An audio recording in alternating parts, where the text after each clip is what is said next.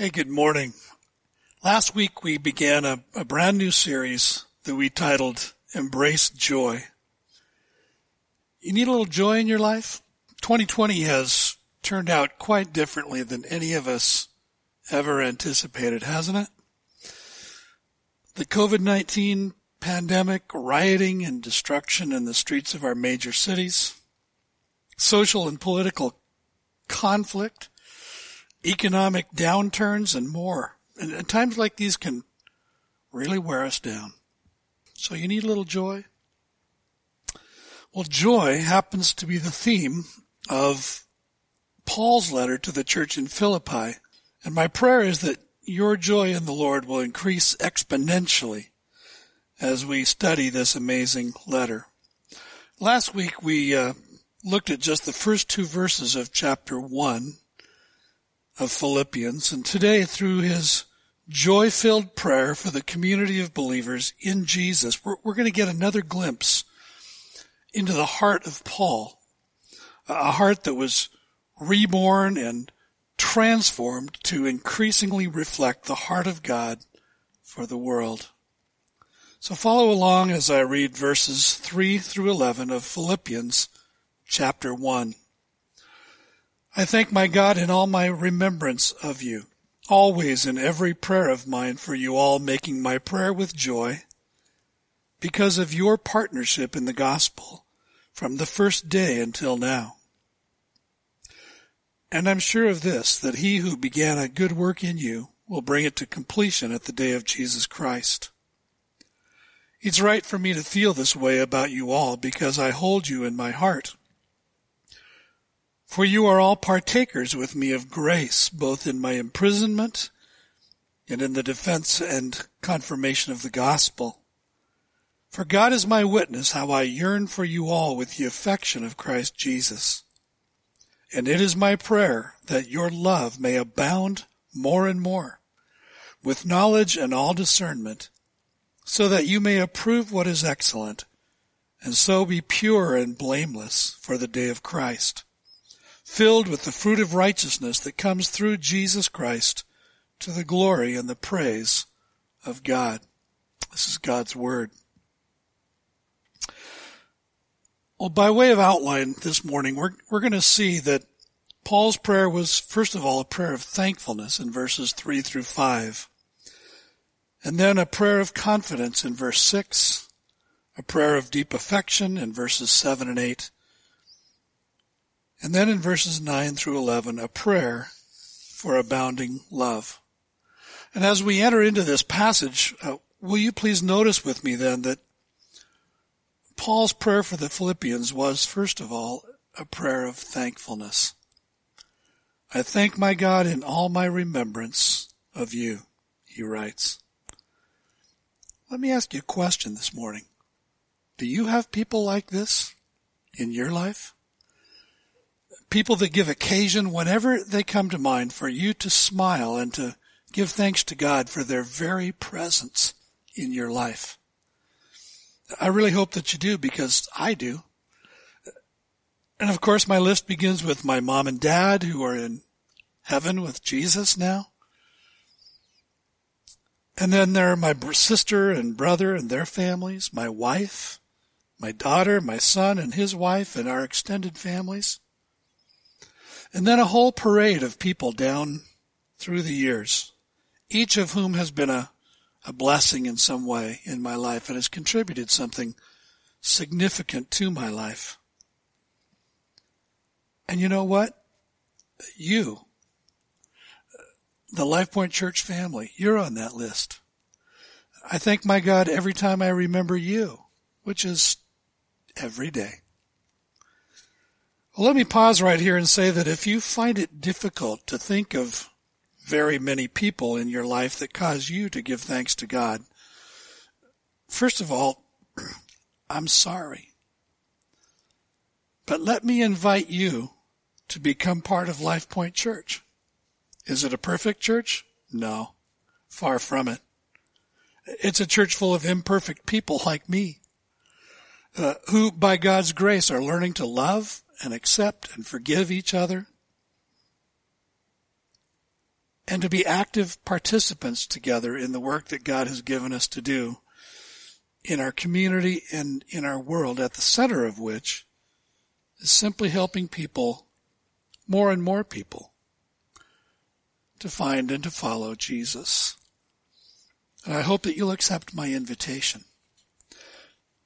Now back to Paul and the Philippian church. Paul was always giving thanks for them, praying for them, for this reason, that they had established a warm and welcome history of partnership in spreading the good news about Christ from the very beginning of their relationship. We saw last week how that relationship had begun as Paul had a dream in which he saw a man from Macedonia calling out to him saying, "Come over to Macedonia and help us." And they went. They journeyed to the Roman colony of Philippi, where Paul and Silas and company were able to lead a Jewish businesswoman named Lydia and her entire household to personal faith in Jesus Christ, and then a Roman jailer and his entire household as well. And both families were baptized as believers.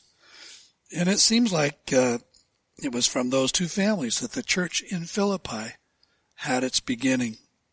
And so Paul says in verses 3 to 5, "I thank my God in all my remembrance of you, always in every prayer of mine for you all, making my prayer with joy because of your partnership in the gospel from the first day until now." I mentioned last week that Paul's letter to the church in Philippi is first of all a thank you note. The focus of Paul's thanksgiving here is the gift of an amazing partnership in the advance of the gospel that had been given to him by this church. And it's important that we understand the nature of this partnership. And so today I want you to see some of the essential dynamics that made it a source of such joy and such encouragement in Paul's life. The first dynamic has to do with the word that Paul employed to describe it. It's the Greek word koinonia. Perhaps you've heard it before. Its most simple meaning is to share something in common.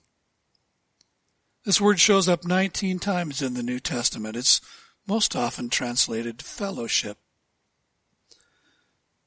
Now, if you asked a random sample of American Christians what they think fellowship is, I would venture a guess that most of the responses you received would center on social gatherings. So someone would say, "Oh, fellowship, that's when we gather as a church for a meal." Or someone else might answer, "Fellowship is that time before and after our worship services when we stand around and talk with each other, drinking coffee and eating donuts." In fact, so closely have we American Christians, American evangelicals in particular, tied our understanding of fellowship to food that many, if not most, church buildings have a dedicated space that's commonly called a fellowship hall. It's adjacent to the kitchen, it smells like stale coffee, and it's large enough for an all-church meal. And that's not all bad. You see, in the ancient world, as well as the modern world, eating together is symbolic of friendship and of deep personal relationship. In fact, in Revelation 3:20, Jesus himself used dining as a metaphor for the kind of intimate friendship that he wants to have with each of us. He said, "Look, I stand at the door and knock. If anyone hears my voice and opens the door, I will come in and we'll share a meal together as friends." But in this case, Paul's employing the word koinonia to denote not just a friendship, but a real partnership, where the Philippian believers had skin in the game. In Paul's words, from the first day until now, and their financial investment in the advancement of the gospel was not a one-time deal, but it included multiple deposits. Notice chapter 4, verses 15 to 16. "And you Philippians yourselves know that in the beginning of the gospel, when I left Macedonia, no church entered into partnership with me in giving and receiving, except you only. Even in Thessalonica you sent me help for my needs once and again. To the church in Corinth, Paul described the generosity of the churches in Macedonia that included Philippi, when he wrote, "We want you to know, brothers, about the grace of God that has been given among the churches of Macedonia. For in a severe test of affliction, their abundance of joy and their extreme poverty have overflowed in a wealth of generosity on their part. For they gave according to their means, as I can testify, and beyond their means of their own accord, begging us earnestly for the favor of taking part in the relief of the saints. And this not as we expected, but they gave themselves first to the Lord, and then, by the will of God, to us."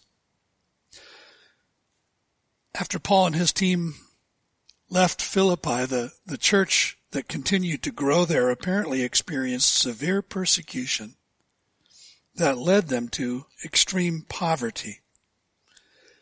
And yet, in spite of their desperate circumstances, they not only sent generous financial gifts, but they also sent from their church a man named Epaphroditus, whom we'll get to know better in chapter 2. Epaphroditus was not only a courier for the Philippians' financial contribution, but he was also sent to stay and to provide ongoing personal assistance to Paul while he was under house arrest in Rome. Here's what Paul wrote in Philippians 4:18. He says, "I've received full payment and more. I am well supplied, having received from Epaphroditus the gifts you sent, a fragrant offering, a sacrifice acceptable and pleasing to God." Paul's prayer for the Philippians, then, was a prayer of thankfulness for at least 3 reasons. First, the Philippian believers would always be special to Paul because they had believed in Jesus through his ministry. Second, they had demonstrated a warm love and friendship toward Paul that started while he was there, and it just never stopped. And third, they had invested financially in the advance of the gospel through Paul, and by sending one of their own to help Paul as part of his team. Maybe you've never thought of fellowship in terms of partnership in the gospel. And if so, let me say this, that eating donuts and drinking coffee together will never be the vehicle for the experience of the kind of partnership that Paul's describing. You and I will never discover the deeply satisfying quality of relationship that Paul and the Philippians experienced until we've got real skin in the real game, which is investing and working together to advance the message of the gospel, helping people here in Thurston County and around the world to find and to follow Jesus. And this is the reason that here at LifePoint we've chosen the word partnership instead of membership for those who wish to formally unite with our church. Membership has its privileges, but partnership involves shared responsibility, shared investment, shared risk, and shared reward. Personally, those for whom I most thank God and with whom I feel the closest bonds of friendship and partnership are not those who are mere church attenders or those who stand apart from the church as self-appointed analysts and critics. But it's those who are and have been personally and financially invested in the health, the mission, the ministry of LifePoint Church. And let me say this, if you're ready to make that kind of investment here, I invite you to consider becoming a LifePoint Church partner. If you want to learn more about that, you can go to mylpclacy.com/partner and follow the directions there. I hope you will. Secondly, Paul's prayer is a prayer of confidence. In verse 6 he writes, I am sure of this, that he who began a good work in you will bring it to completion at the day of Jesus Christ. What was this good work that that God had begun in the lives of the Philippian believers? Well, it was their salvation. Paul was confident that God had begun a good work in them, and so he was also confident that God would keep on perfecting that work in them until the day that they would see Jesus Christ face to face. This reminds us of the now and the not yet nature of our salvation. The Bible tells us that if you've believed in Jesus, transferred your trust from your performance to his accomplishment on your behalf and for you at the cross, then you have been saved now from the penalty of your sin. Your sins are forgiven. You have peace with God. You've received the gift of eternal life.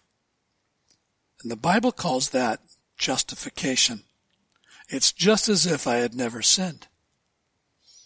The Bible also tells us that as a believer in Jesus, you're being saved now in the present from the very presence or the very power of sin. That God by his Spirit is progressively transforming your character, conforming you to the character of Jesus Christ. And that's called sanctification. And then the Bible says that one day you will be saved from the very presence of sin. When Christ returns or you die and you go to heaven. John the Apostle expressed that now and not yet dynamic when he wrote, Beloved, we are God's children now. We are God's children now. And what we will be has not yet appeared. But we know that when he appears, we shall be like him, because we shall see him as he is. And that's when the good work, this good work that Paul's talking about in Philippians 1:6, the good work that God began in you will be ultimately and finally perfected.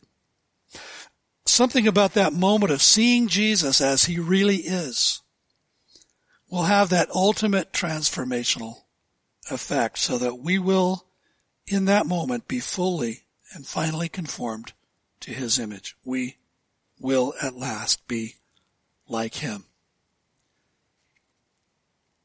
So listen, salvation is the work of God. It's not the result of your works for God.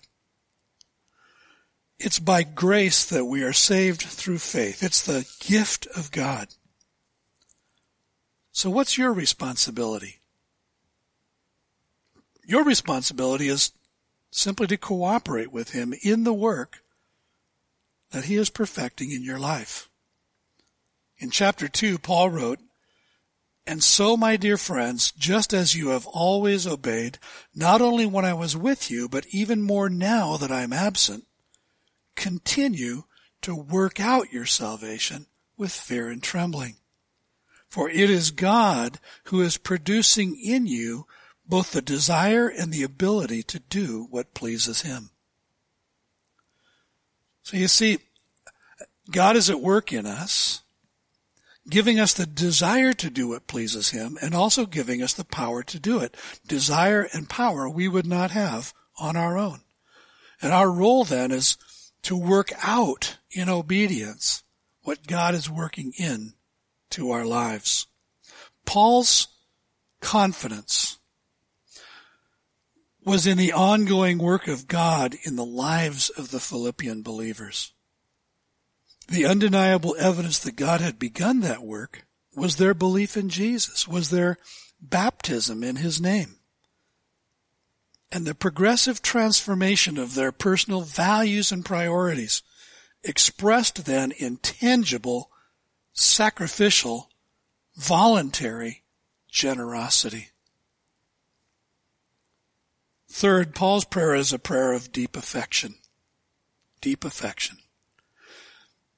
He writes in verses 7 to 8, It's right for me to feel this way about you all, because I hold you in my heart, for you are all partakers with me of grace. both in my imprisonment and in the defense and confirmation of the gospel. For God is my witness how I yearn for you all with the affection of Christ Jesus. As if he needs to defend the way he feels about the Philippian believers, he says, it's right for me to feel this way about you all, because I hold you in my heart. You know, many have pigeonholed Paul as a hardcore, kind of unfeeling theologian. And it's true that there were times when Paul had to come like that velvet-covered brick and speak in very terse, direct terms to some churches and some individuals within those churches about their doctrine and their conduct. And Paul took some arrows from some of them in return. But here in Philippians 1, we read Paul expressing his heart toward this community of believers, a tender heart of genuine affection. And notice the repetition of the word all. Not only in these verses, but in this whole first chapter. Paul was all in with this church. And they were all in with him. In my experience, some people will tell you that they're all in. But the Philippians demonstrated their devotion so often and so generously that it was undeniable.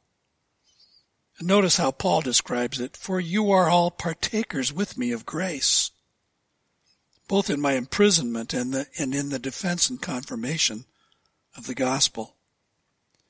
In that phrase, partakers with me, Paul uses a variation on the word koinonia that we saw earlier. The word is sun koinonos, and it points not only to a close partnership, but actually to another layer of relationship, which is close identification with each other that results in deep sharing of the ups and downs of one another's lives. They shared the saving grace of God in Jesus Christ in common, to be sure.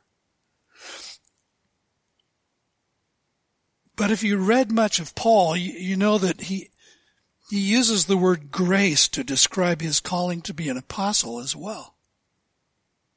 See, because of his past history as a persecutor of the church, Paul cherished the transformation that God had brought about in his life through Christ. He cherished his calling as an apostle. And he regarded all of it as unanticipated, undeserved, unmerited gifts of God's great grace in his life.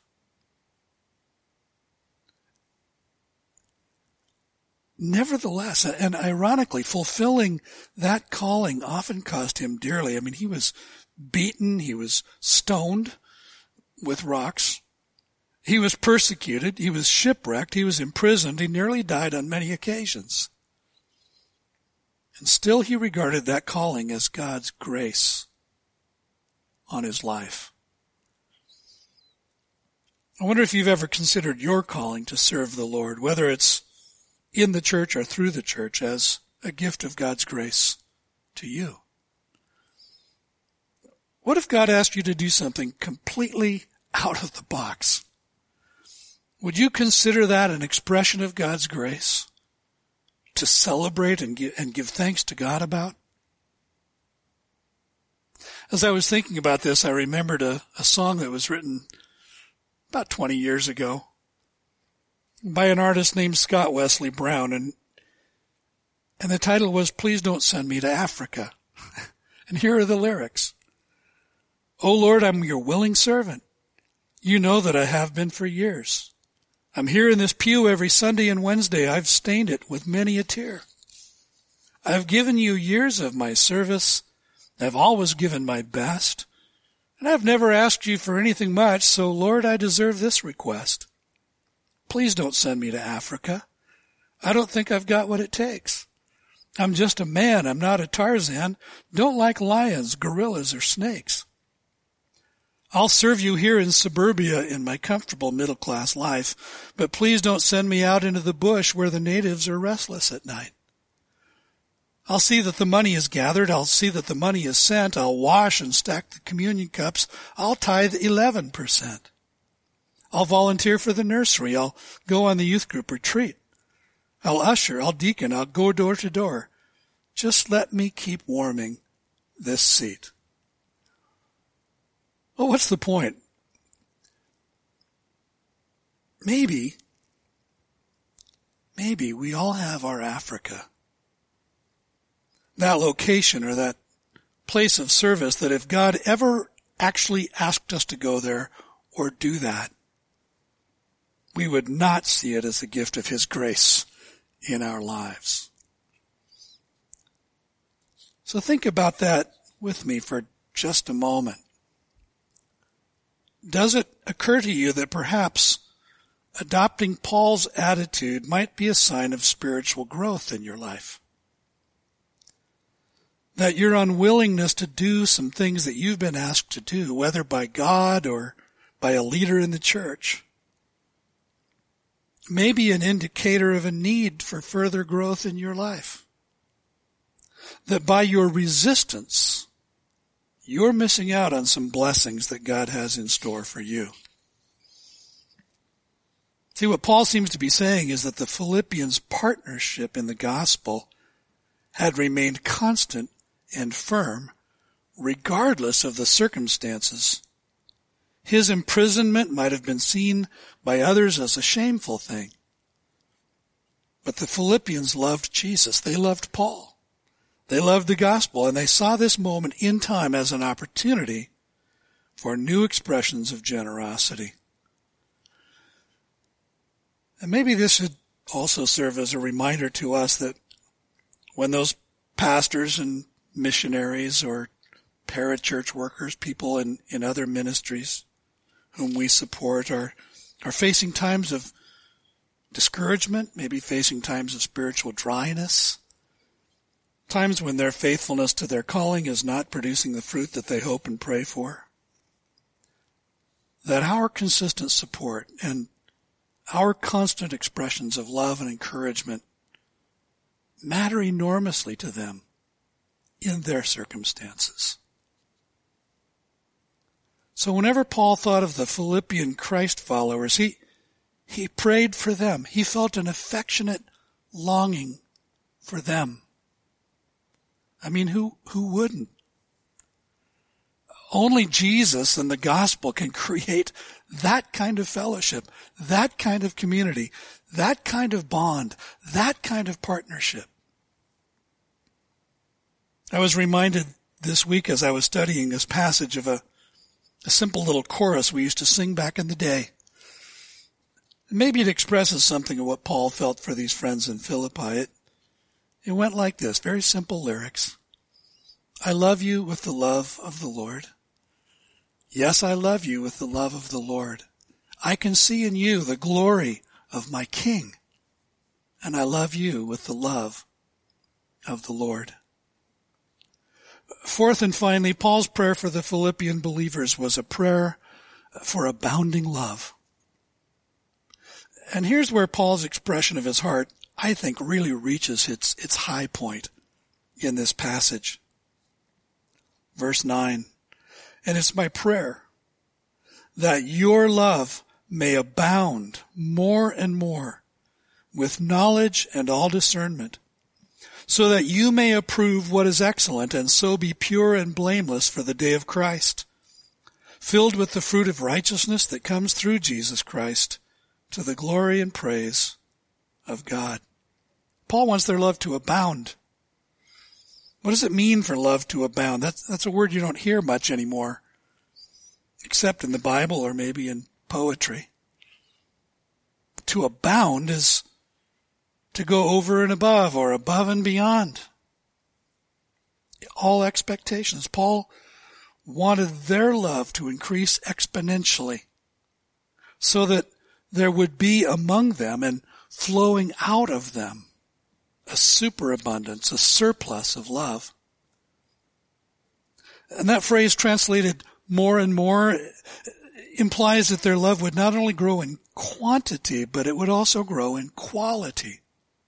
That they would keep on growing to perceive and to experience the higher values, the higher priorities, the higher requirements of love.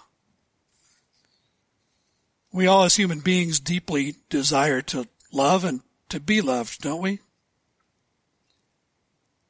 And yet our culture has pretty much defined love in terms of emotions and feelings. In fact, someone once defined love as a feeling you feel when you feel you're about to feel a feeling you've never felt before. But when you think about it, our feelings are just kind of all over the map, aren't they? And the feelings associated with love, they come and go. They can't be permanently sustained. And yet we hold on fiercely to this definition of love as a feeling.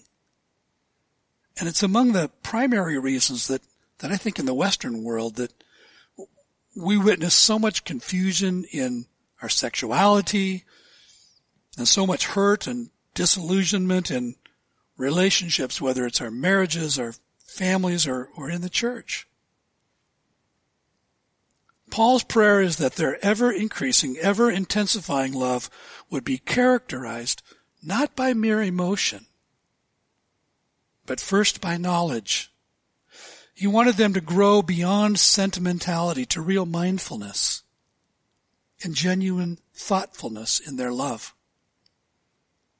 Knowledge then needs to be accompanied by the dimension of discernment that enables us to distinguish what is right, what is best, what is of real value.